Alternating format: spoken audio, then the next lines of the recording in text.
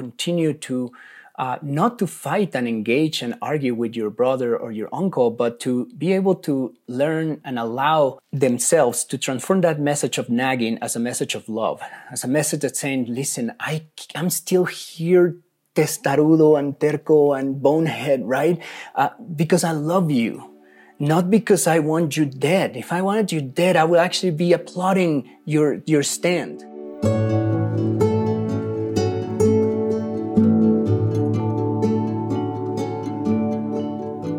Welcome to Good and Grounded, a discussion with passionate leaders who are working to solve some of the most complex issues facing our community.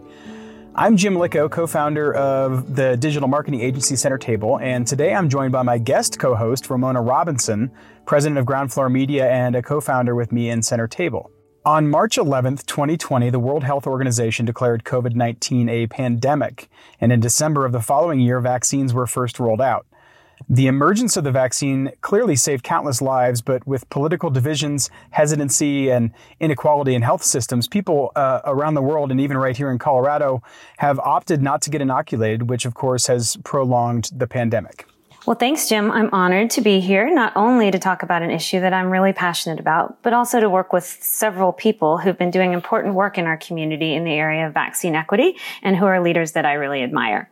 Father Dang is a community outreach worker who does a great deal of work with our Vietnamese community in Denver.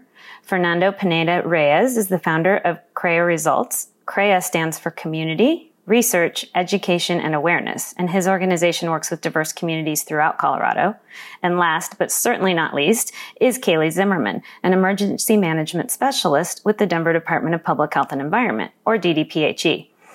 As you can imagine, much of Kaylee's time over the past couple of years has been spent working on the city and county of Denver's COVID-19 relief efforts, specifically getting our community members vaccinated.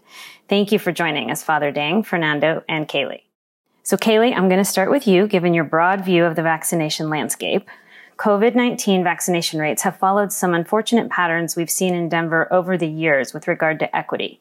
How are Denver's vaccination rates now, and are there still communities or neighborhoods in which you're focusing on getting people vaccinated? Yeah, absolutely, and thanks for having me here today. What we've seen in Denver over the past year plus of vaccination is a trend of a lot of folks being interested right out of the gate and now a plateau, which we did expect, and that is really an okay position to be in. But what we're really focused on now is these very specific communities within Denver that have either vaccine hesitancy or barriers to actually accessing the vaccine. We have been doing a lot of work in Denver in areas called the inverted L. So everybody that works in public health and other sectors knows that there's specific communities in a certain shape within Denver that tend to have, they're under-resourced, they might have limited access to different public sector functions, whether it be going to an urgent care, going to a primary care physician, all of these features where we want folks to have access, they sometimes don't, or we just aren't reaching them. So some interesting statistics, too, that I wanted to share with folks is when we're looking at the disparity between people that identify as white or identify as Black, Latino, Asian Pacific Islander, all of these other groups other than people that are white, we're seeing a lot lower vaccination rates. For all age groups 12 and over, in the white category of folks, people that identify as white, we see every age bracket has 76% or higher vaccination rate. When you look at every single group of 12 and older in folks that identify as Hispanic, Black, Asian, Pacific Islander, or American Indian, every single one of those is under 75%. So we can talk all day long about how well we've done, yet this is just a huge, huge discrepancy between a bunch of different communities within Denver. Yeah, that's wild to me, and to think about it, and this is coming from a white man of middle age, to think about the various differences in communities and how to reach them, it's perplexing, and especially for something as important as a public health situation like COVID-19. Fernando, you played a significant role in getting the COVID-19 vaccine into Denver's Hispanic community. Why was it or is it harder to reach communities of color and convince them to get vaccinated? Well, I think one of the difficulties, is that the Latino community, of course, it cannot be put in one box, right? There are so many cultures, issues around where does the person was born, how long this person has been in the United States, the age, gender, sexual orientation, you call it. So I think it is fair to say that, as my colleague Callie said, it's not only below 75% of where we are right now. Currently, we're not even at 50%, which means 1 out of 2 Latinos in Colorado is not yet vaccinated. And that is alarming. That is when we thought that, this pandemic is going to belong more to people who are more on the naysayer of the getting the vaccine no matter what. And we knew there was a profile, but it was not the Latino profile. And now this is a sad reality for Latinos like me who work indirectly. And to answer your question, is it hard to reach? No, it's not. Is it hard to find them? No, it's not. We've been talking to them. Is it hard to bring the services directly to them? No, it's not. As Father Dan will talk in a moment, we're meeting people where they are, in collaboration with all the multiple agencies, nonprofits, media, and especially our public health department. We've been able to be just there. So following your question, is it hard to reach? As I say, no. And we are addressing all these social determinants of health one by one and trying to do our best. What is getting in the way? A couple of factors. Some of those that apply to many of the cultures is discomfort with getting vaccines in general. Then you start peeling the onion and it gets all the way down to, I don't believe in either the system, in science, on vaccines, of what you're saying, or what anybody else is saying. I only believe in what I think I know, and I'm gonna go buy it, which apply for a lot of humans. But Latinos, we're not far from it, sadly. We're dealing with people that is strategically and specifically is investing a great deal of their time and effort into finding an excuse of not even get the vaccine, just be in the conversation. So cultural factors are of course, a part of that. There is a fear and discontent from the system, either the public health system or the political system.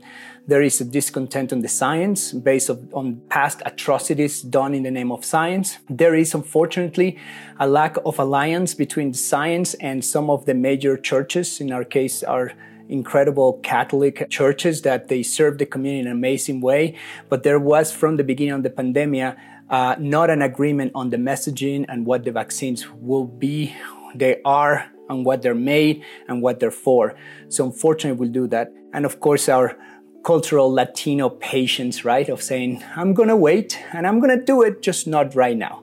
So there's many things that for good or bad, we can put into the issues of why and why not people have not get yet the vaccine, but we're working on it. So Father Dang, you've played a really significant role in getting the vaccine into the arms of Vietnamese community members. In fact, you're talking to us today from a mobile vaccination unit. You've overcome generator issues to plug in and make sure that you can reach those community members. So thank you for all of that. What are some of the hesitancies that people are sharing with you about COVID-19 vaccination, and how are you overcoming those? Politics has a major role into it. I remember the very first day I was reaching out to the community about being safe as ourselves, so that way we're not being attacked by calling us China virus, why we were trying to help bring the level of hatred in the community down. Then the next step was the suspicious of, was COVID a hoax? It was about getting after, even with Trump. He was the one that caused the whole thing, the whole 9 yards. But finally, we start seeing people to cooperate, and it's very sad. You know, I think our community paid with the price of losing individuals one by one, to the point that people harass me. People say, from now on, we will not call you a father anymore. We won't call you a witch. So I came up with an idea of creating a talk show that reach out to the Vietnamese community in Denver, in Colorado. Facebook was a beautiful material for us to do. And so the very first video that I streamed live with Governor Jared Polis, it was 40,000 viewers. And it surprised me. And I'm like, oh my gosh, so this is how we can reach out and communicate with our Vietnamese community. It changed my job. It changed how the way I deal with community completely. Now, 3 years later, the talk show has been successful. But I tell you, at the beginning, it was really sad that the politics has to play in a major part of it. And then the hatred, the racism go into it. We have to trade the lives of so many individuals, especially Vietnamese, that did not believe in COVID. They paid their life. And then one by one, their family members said, oh my God, we have to come around and do this. People are still suspicious in a lot of ways, but I want to become a good example by showing them that I take the first dose. What happened on the first dose? Nothing.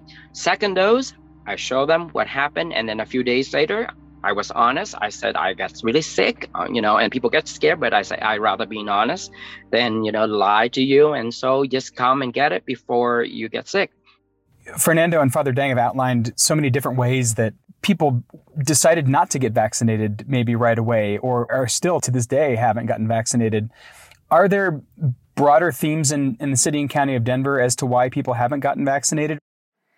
Yeah, that might be the $1 million question. I think if we had figured that out, we'd be in a really different position. We can put folks into these bins of race and ethnicity or language, but that doesn't really identify their culture. It doesn't go deep enough into the why are we here? Why is there some reluctance or hesitancy or mistrust?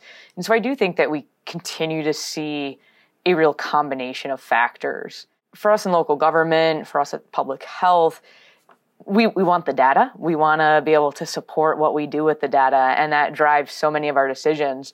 But when it comes down to it, us looking at just this one data point of race and ethnicity or this one neighborhood, that doesn't get into the why enough. This is one of those instances where the lines are really, really blurred as to why people think the way they do and how they get information and what they believe and all of the above. So it's fascinating.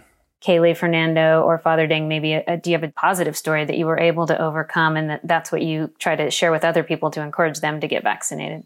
I have a story. There was a Vietnamese lady on Facebook. She put on Facebook, she will dig a hole to burn me alive with the Chinese because I refuse to call China virus. She refused to believe in COVID. Then she got COVID. She reached out to me and she said, quote unquote, do not make fun of me, Father, I get it. I have COVID. Sadly, she gave it to her son, 31, 32 years old, until today, still go through dialysis. But the day that after she came out of that COVID, she was begging me to get her onto that COVID vaccine list. And she drove all the way from Aurora to Montbello to get her and her son vaccinated. And that was a moment of, I said, no, I'm not mad at you. It's okay. I give her a hug and let her in. And until today, we become very good friends. But that was from a bad story turned into a good story. Wow. Thank you for sharing. We do like to end these podcast episodes with some sort of call to action or something people can do within the community to help out with this issue. Beyond talking to your neighbors, talking to your family members, talking to your community members about how public health is important and why these trusted sources are important, bigger picture, what can any of us do to avoid this type of situation down the road? Are there conversations that can be had? Are there things that I can do to get out and meet my neighbors or something along those lines that you might leave our listeners with to help them out? And maybe Kaylee, I'll start with you. I don't know necessarily the how, but I think what we keep hearing is this mistrust of government. And I think it's on us here at the local level to really start to have those conversations and own all of the missteps, own the areas that we missed the mark, didn't do enough, didn't reach all the communities we could have, to start saying, we're learning a lot, we're going to keep moving forward and we're going to do better next time. And looking forward to continuing these conversations with all the amazing community partners that we have who are actually out there working with their communities like Father Dang and Fernando and being those trusted agents that we can keep relying on. So I think if we can kind of all start coming together and hopefully seeing that government isn't necessarily bad, but that we do try to have some good intentions and really want to connect with folks. Yeah. How about you, Fernando? Well, first of all, I appreciate the opportunity to discuss this issue with my colleagues and you all and the people that are listening, and just reiterate that I'm not speaking on behalf of the whole Latino community in Colorado. But what we're learning is that as a family, right, as we praise ourselves in the Latino community, as many other communities, that el familismo and the care for family is there. Just a reminder that kids cannot protect themselves, right? And I think it's the part that where we challenge with respect and like a wooden stick, as I said, that, and I will invite others to continue to not to fight and engage and argue with your brother or your uncle, but to be able to learn and allow themselves to transform that message of nagging as a message of love, as a message that's saying, listen, I'm still here, testarudo and terco and bonehead, right? Because I love you, not because I want you dead. If I wanted you dead, I would actually be applauding your stand. So the reason that I'm here, it's because of this and that and the other. So we do know that we need to expand what family is. Sadly, sometimes the Latino community, in some elements, we think family is this family, you know, and then the neighbors, we don't even want to get to know them, you know, we don't trust them, we don't like them, they don't go to the same church, they don't, you know, they do this, they do that, the other. So I will invite people to listen to us. We learned that public health, it's a concept that a lot of people do not even understand what it is. We keep thinking about personal health, and we are in a country that allows that and protects that. You know, it's my body, my health, and it's okay. But the concept of public health, I think it was never that public until the pandemic hit. And then we're like, what do you mean I need to worry about that guy? You know, I don't even like him, you know, all the way to like, wow, if I protect that guy protect my kid. Like, oh, wow, what an interesting concept, right? If the neighbor that I don't like is immunized and he has children and our children get together once in a while to fight or to play, the ugly neighbor needs to have their vaccine. So then my kid is protected. Oh, it was still personal, but suddenly become a little bit more public, right? So I think in wrapping, I would say we're not over yet. The numbers are super scary. There are so many things that we want our message to not be of alarmistic approach, but sadly, everybody's so done at the moment that we need to find out how do we reignite the attention that this virus deserves, and because the struggle is not yet to be done. So we're here to partner. We will continue to do as much as possible in the community. We will not stop until they stop us. And I think it's one of those things that we will be there. And if you are still having any family member that is not vaccinated, do not give up on them. Yeah. I had the chance to go to the South by Southwest Interactive Conference down in Austin this past month, and I can't remember which session it was, but somebody, a political leader, had mentioned how far we've come with division because of politics and things like that. And her comments that she left us with were, you may disagree with somebody on 99 out of 100 topics, but it's that one topic that could be important. But that's why it's important to have that conversation. And that's why it's important to be open to having those conversations with people. So I think that's what the three of you have done over the past year and a half, 2 years is being open to having those conversations, even the difficult ones. And so thank you for doing that for our community. And thank you for taking the time with us today to talk through this important issue. Thank you very much. Thank you. Thank you.